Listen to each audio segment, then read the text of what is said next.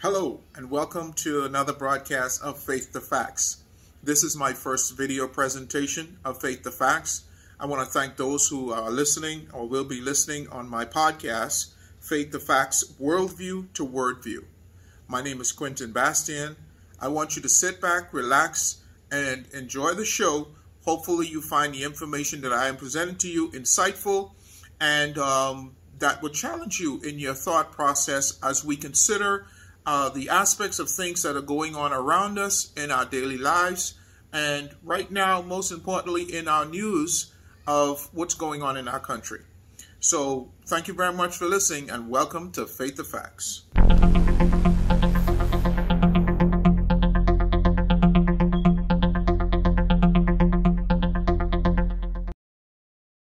Hello again. My name is Quentin Bastian, and this is episode 3 for those on podcasts of Faith to Facts. You can visit me on my Facebook page at Faith to Facts. Also available on YouTube, Faith to Facts as well. Just search on the YouTube. Please like and follow my YouTube channel, my Facebook page, as I continue to build this site. Faith to Facts was something that was birthed as a vision of understanding world events as they're happening today, and to give a biblical perspective and how they relate to the Bible. Is it even relevant? A lot of people are now ascribing to other books and other things, and don't even believe that the Bible is relevant, don't believe the Bible has purpose. And then you have those on the other hand who are supposed to be Bible-believing scholars and people of faith, yet they seem to have compromised truth for expediency. Case in point, our current President Donald Trump, President of the United States of America, has an 80, I think at the last check, it was an 81 or 80, almost 89% support of the evangelical Christians.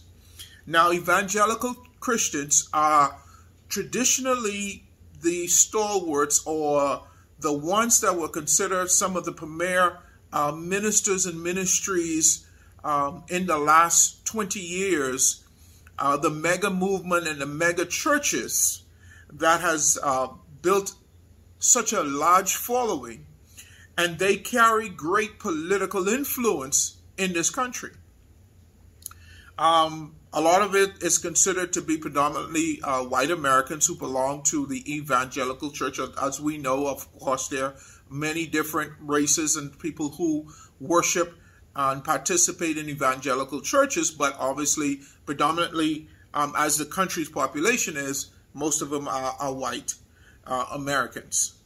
But I want you to understand that in the personage of Donald Trump, the President of the United States, when Donald Trump presented himself to be elected, he came with a lot of baggage. And that baggage would, under normal circumstances, challenge the belief systems and the practices of evangelics or evangelicals. And yet, this man, out of all others who ran for political office that were challenged for their past and their judgment and decision making, this man seemed to get a pass at every level. I remember a conversation, an interview just prior to the 2016 presidential election, which pinned Donald Trump against Hillary Clinton, and there was a group of women that were being interviewed, and they were friends, and one of the women says that, well, she supports Donald Trump, and the interviewer asked her something to the effect of, well, what about the revelations of what Donald Trump said about, grabbing women by the genitals, and how that squares with the truth of the faith of the Bible and all of that stuff. And so one woman was saying, well, I still support him. I believe that, he's going to do well and all this for the country. And then another woman who was a friend of hers said, well, I can't support him because if he was running or if he was running to be president of the PTA, I think it was, or something to that effect, of any of an organization that involved parents and children in the school or the school board, that this man would not be voted in because of what he represented. And it's interesting to me that at that time, people had hesitation. They would hesitate to elect this president to be PTA president or school board president because of the things that he represented and the things that he presented at that time. I mean, I can spend weeks talking about the lies and the deceit and all of these things and that has gone on. But before he became president, this man had a reputation of lying, of dirty dealings, of robbing people, of bankrupting companies and people just for his own benefit. But yet we, and I say we, the country of the United States, the citizens, voted him in, and somehow, some way, expecting, I don't know, some different change. Now, evangelicals have celebrated Donald Trump, for those who don't know, have celebrated Donald Trump as somehow the reincarnate of a leader or a king, Cyrus, from way back in the Old Testament, where Cyrus got word from the prophet that God was going to use him, and that even Cyrus was written in the book. And so Cyrus began to help them to build back the temple.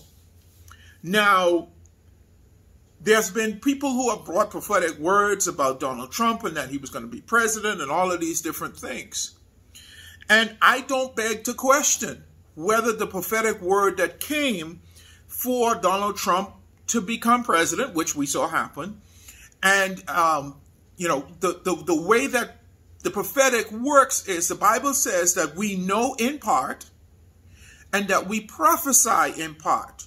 It says that when that which is perfect has come, then that which is in part will be done away with. So it means that even sometimes the best prophetic word may be missing some elements, that because we may not have the whole picture, we have some of the picture, and it's sometimes, as somebody who has operated in the prophetic, it's sometimes very dangerous to read into a prophetic utterance or an inspirational word that the Spirit of God has given you, which some people do. God may speak or implant in your spirit just one or two sentences, but if you start reading into it more and more and basically putting your own spin on it because you feel it sounds good and it feels good and it works good for it, then you can mislead or misjudge the prophetic word.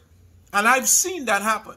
And I want you to understand that with Donald Trump coming to power, I don't believe it's a mistake. I don't believe that, that people who prophesy, obviously they didn't miss it. So what is it? What is going on? I want to tell you what's going on, because there are many instances where God instituted leaders. And the Bible says that God sets up and he takes down. So why would a leader like Donald Trump ever be allowed to come to power? Let's talk about that a little bit.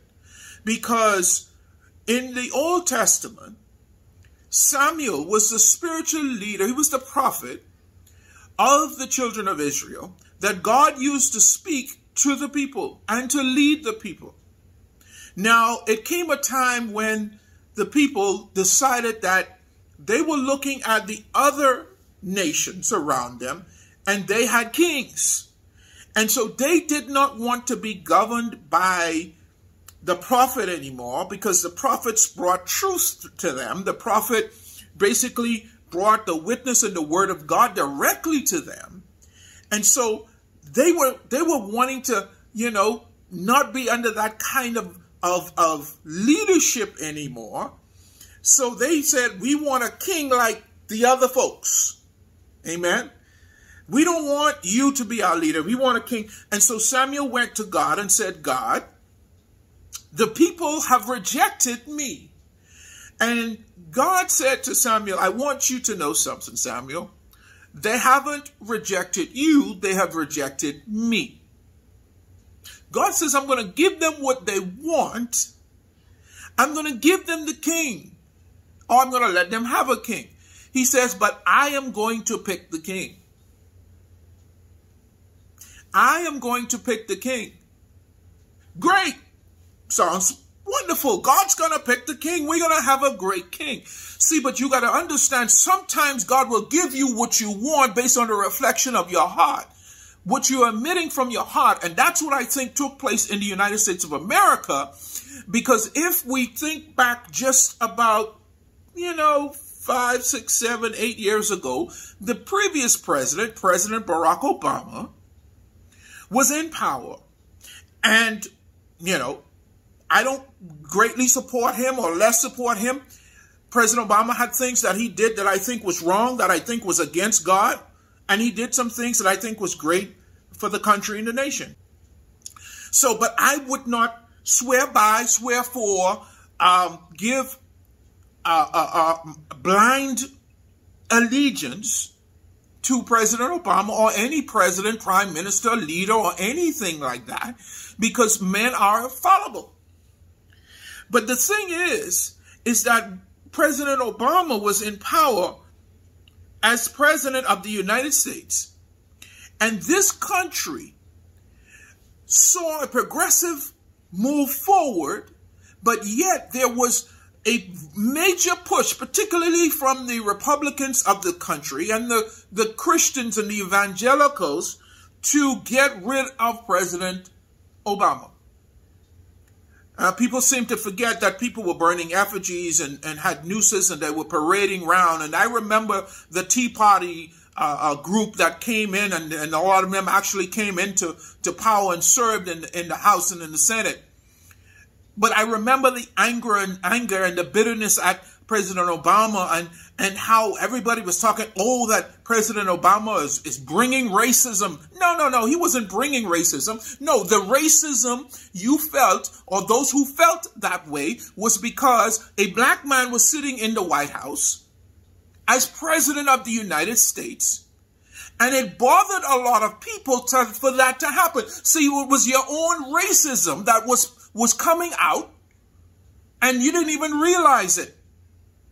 And so what God did, in my opinion, was God set up this country to now give them what they wanted in the embodiment of Donald Trump.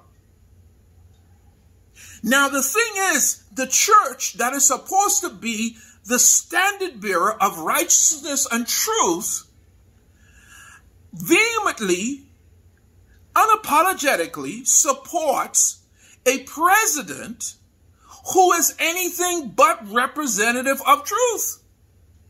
That's what bothers me. I don't understand it. Because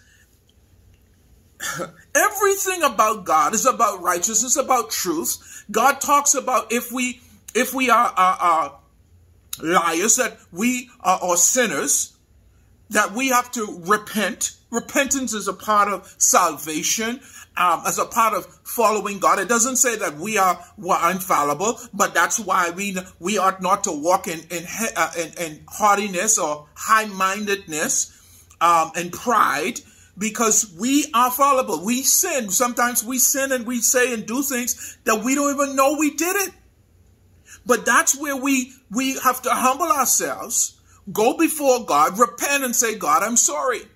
Here it is, a man prior to the elections. There's 2 interviews that I'm going to have posted on the website where Donald Trump says that I don't think I've done anything wrong to need to repent. Yet evangelicals parade him around as, he's the great Christian president.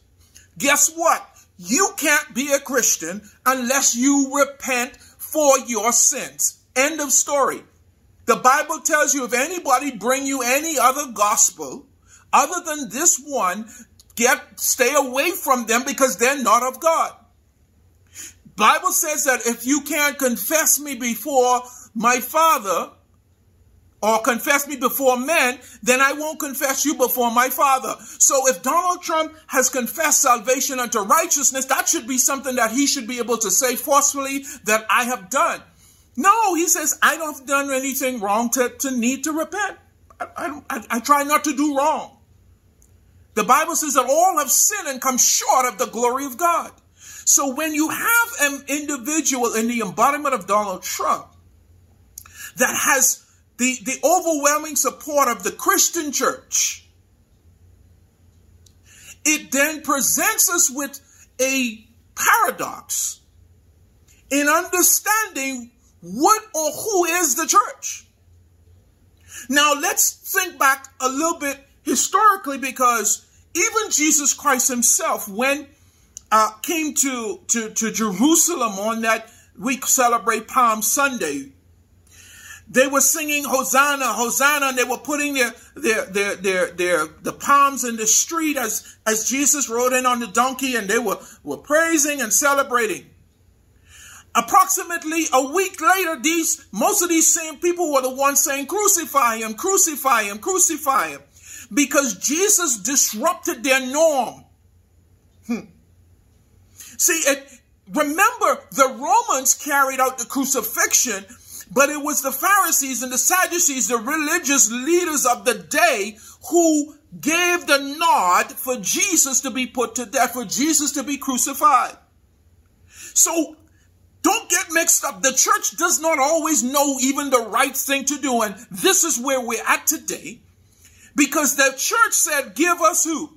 Give us Barabbas. Ain't that something? A man who is now considered to be a liar.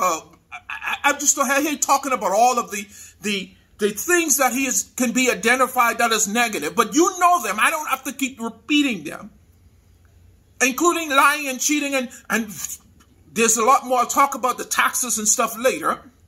But this is the man that they went and that we have now been given. And I think God set this country up because it rejected, it had such an anger and a disdain for the former president, particularly because he was a black man. Remember, Donald Trump came to power, and everything that Donald Trump has attempted to do, even before he came to power, it was about the president, the sitting president of the United States. Not about to be president, wasn't trying to be president, wasn't still running for president. He was the sitting president in his about to begin the second term that Donald Trump started this thing about show me your birth certificate. You're not a real citizen. And all of this. And the country, and there were people in the church that followed that and believed it and pushed it and preached it. And yet, we didn't see a problem with that. That was wrong from the beginning. But the church just accepted it. And they rolled with it. And they preached it and preached about Obama's this and Obama that and Obama. And guess what? Like I say, I don't support Obama any more or less or any other political leader. Guess what? They're all fallible. They all can commit wrong. But guess what? There was good and bad. And there was nothing that President Obama could do that was good in their sight, one. But we know that there was more to it than just the fact of President Obama not being a good politician or leader. No, they had a problem with a black man sitting in the White House. That was very well known. And President Donald Trump, at the time, made it his personal mission to attack President Obama, to attack his validity to even occupy the office of president, which he's never done to any other president. And so much so that when he announced his run for president, those who was supporting his views, which I call racist views, from that time, then jumped on the bandwagon and obviously put him through to become the president of the United States. So we got what we got because we when I say we, the country, followed this man and his racist attitude that he has brought with him. And because people had such a disdain for, and they would be honest, evangelicals, be honest. Be honest, because God is watching you. God is judging you. And you've got to be accountable for all of the things that that has been allowed to happen under this president. You're responsible. And so you've elected this man. You've looked past everything not that he did do, but that he was doing. And you gave him a pass that it was just locker room talk when he talked about assaulting women. It was okay. See, if you're wrong, you're wrong. You say you're wrong. But there was no giving him wrong. It was just, we'll give him a pass. I even hate to bring this up, but I watched that when that story break, when he talked about grabbing women by the genitals, and Mike Pence came out with a statement, something to the effect that this is something because he has daughters and it goes against Christian values and all of that stuff. Then, about 2 to 3 days later, he was singing a different story. Somebody had gotten to him and says, hey, just let it go, let it slide. This is locker room talk. You're going to be the vice president. And so just roll with it. And so they rolled with it. And we've been seeing him roll with everything that this president has put out, from racism to supporting white supremacists, to endorsing white supremacists, to locking children up in cages in Mexico. Coming in to the border through Mexico, to separating some of them and having the children, some children today still not have been joined with their parents. Their parents don't know where they were, that they've been placed with American families. This nation under Donald Trump has caused so much travesty and heartache and hurt. And now we are in the middle of coronavirus, and that's a whole nother ballgame. But I wanted to deal with the fact of what's going on. And in my 2 previous broadcasts, I started talking about the debate, the first presidential debate that happened. And Donald Trump, basically in that debate, when he was asked to denounce white supremacists and white nationalists, said to stand back and stand by. What kind of denunciation is it to tell somebody to stand back and stand by? It is one that is crafted in the mind of a person who is wanting to be crafty and not deal with the things that he knows that he is doing.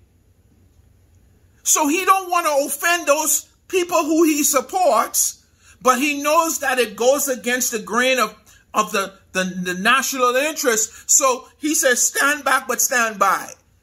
I'm going to make sure that everything's going to work out because I'm going to win and we're going to have it our way. That's what he's saying. Paraphrasing. This man said, I can stand in the middle of Fifth Avenue in New York and I can shoot somebody and I will not lose support. He's 100% correct, because his supporters today are singing in the street that Donald Trump, I will die for you. Not for Jesus, I will die for you. You don't understand. I used to wonder how could a nation allow a man like Hitler to coerce it to do the atrocities that it did? I was the wonder, how could that happen? How could a leader get that kind of influence and power? How could a man like a David Koresh or a Jim Jones lead a group of people to their deaths, like many others, in the name of God and in the name of Jesus Christ? How could it? And if you begin to do some studies, even with the Jim Jones and the David Koreshes, these men reached a place where the people that were following them began to see them as God's chosen. And as they saw them as God's chosen, they began to compromise the truth of the word for the spirit of the man, not the spirit of God. We have the same thing happening right now in the embodiment of Donald Trump, where they are compromising the truth of the word for the embodiment of the spirit of the man, and they're violating the truths of God, they're violating the truths of the word of God, and they're making it expedient. So, Donald Trump, just make sure that you fight to get the courts adjusted so we can protect abortion rights, and that you champion Israel, you champion Israel being Jerusalem being the capital of Israel, and we'll support you no matter what. You have got to understand that Jesus said to suffer the little children to come unto me, for such is the kingdom of heaven. So when Donald Trump designed laws not to, hey, families, you can't come in the country illegally. All right, we're going to have to put you here for asylum. We'll do your asylum cases. We'll keep you together as a family. Oh, you violated our laws. We have to send you back to where you came from. As a family, this is where you can. No, that's not what we did. We developed a policy, instituted a policy that separated the family, some of them permanently today. And you don't see anything wrong with that?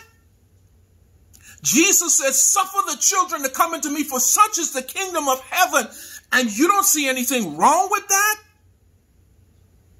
This man severely supported the white supremacists, white nationalists, marching through the streets of Charlottesville, saying Jews will not replace us. And you're okay with that? But yet you say, support Jerusalem?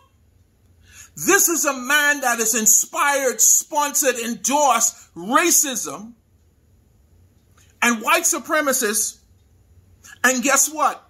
You white evangelicals and Christians, guess what? There's no white heaven. Black people too. There's no black heaven.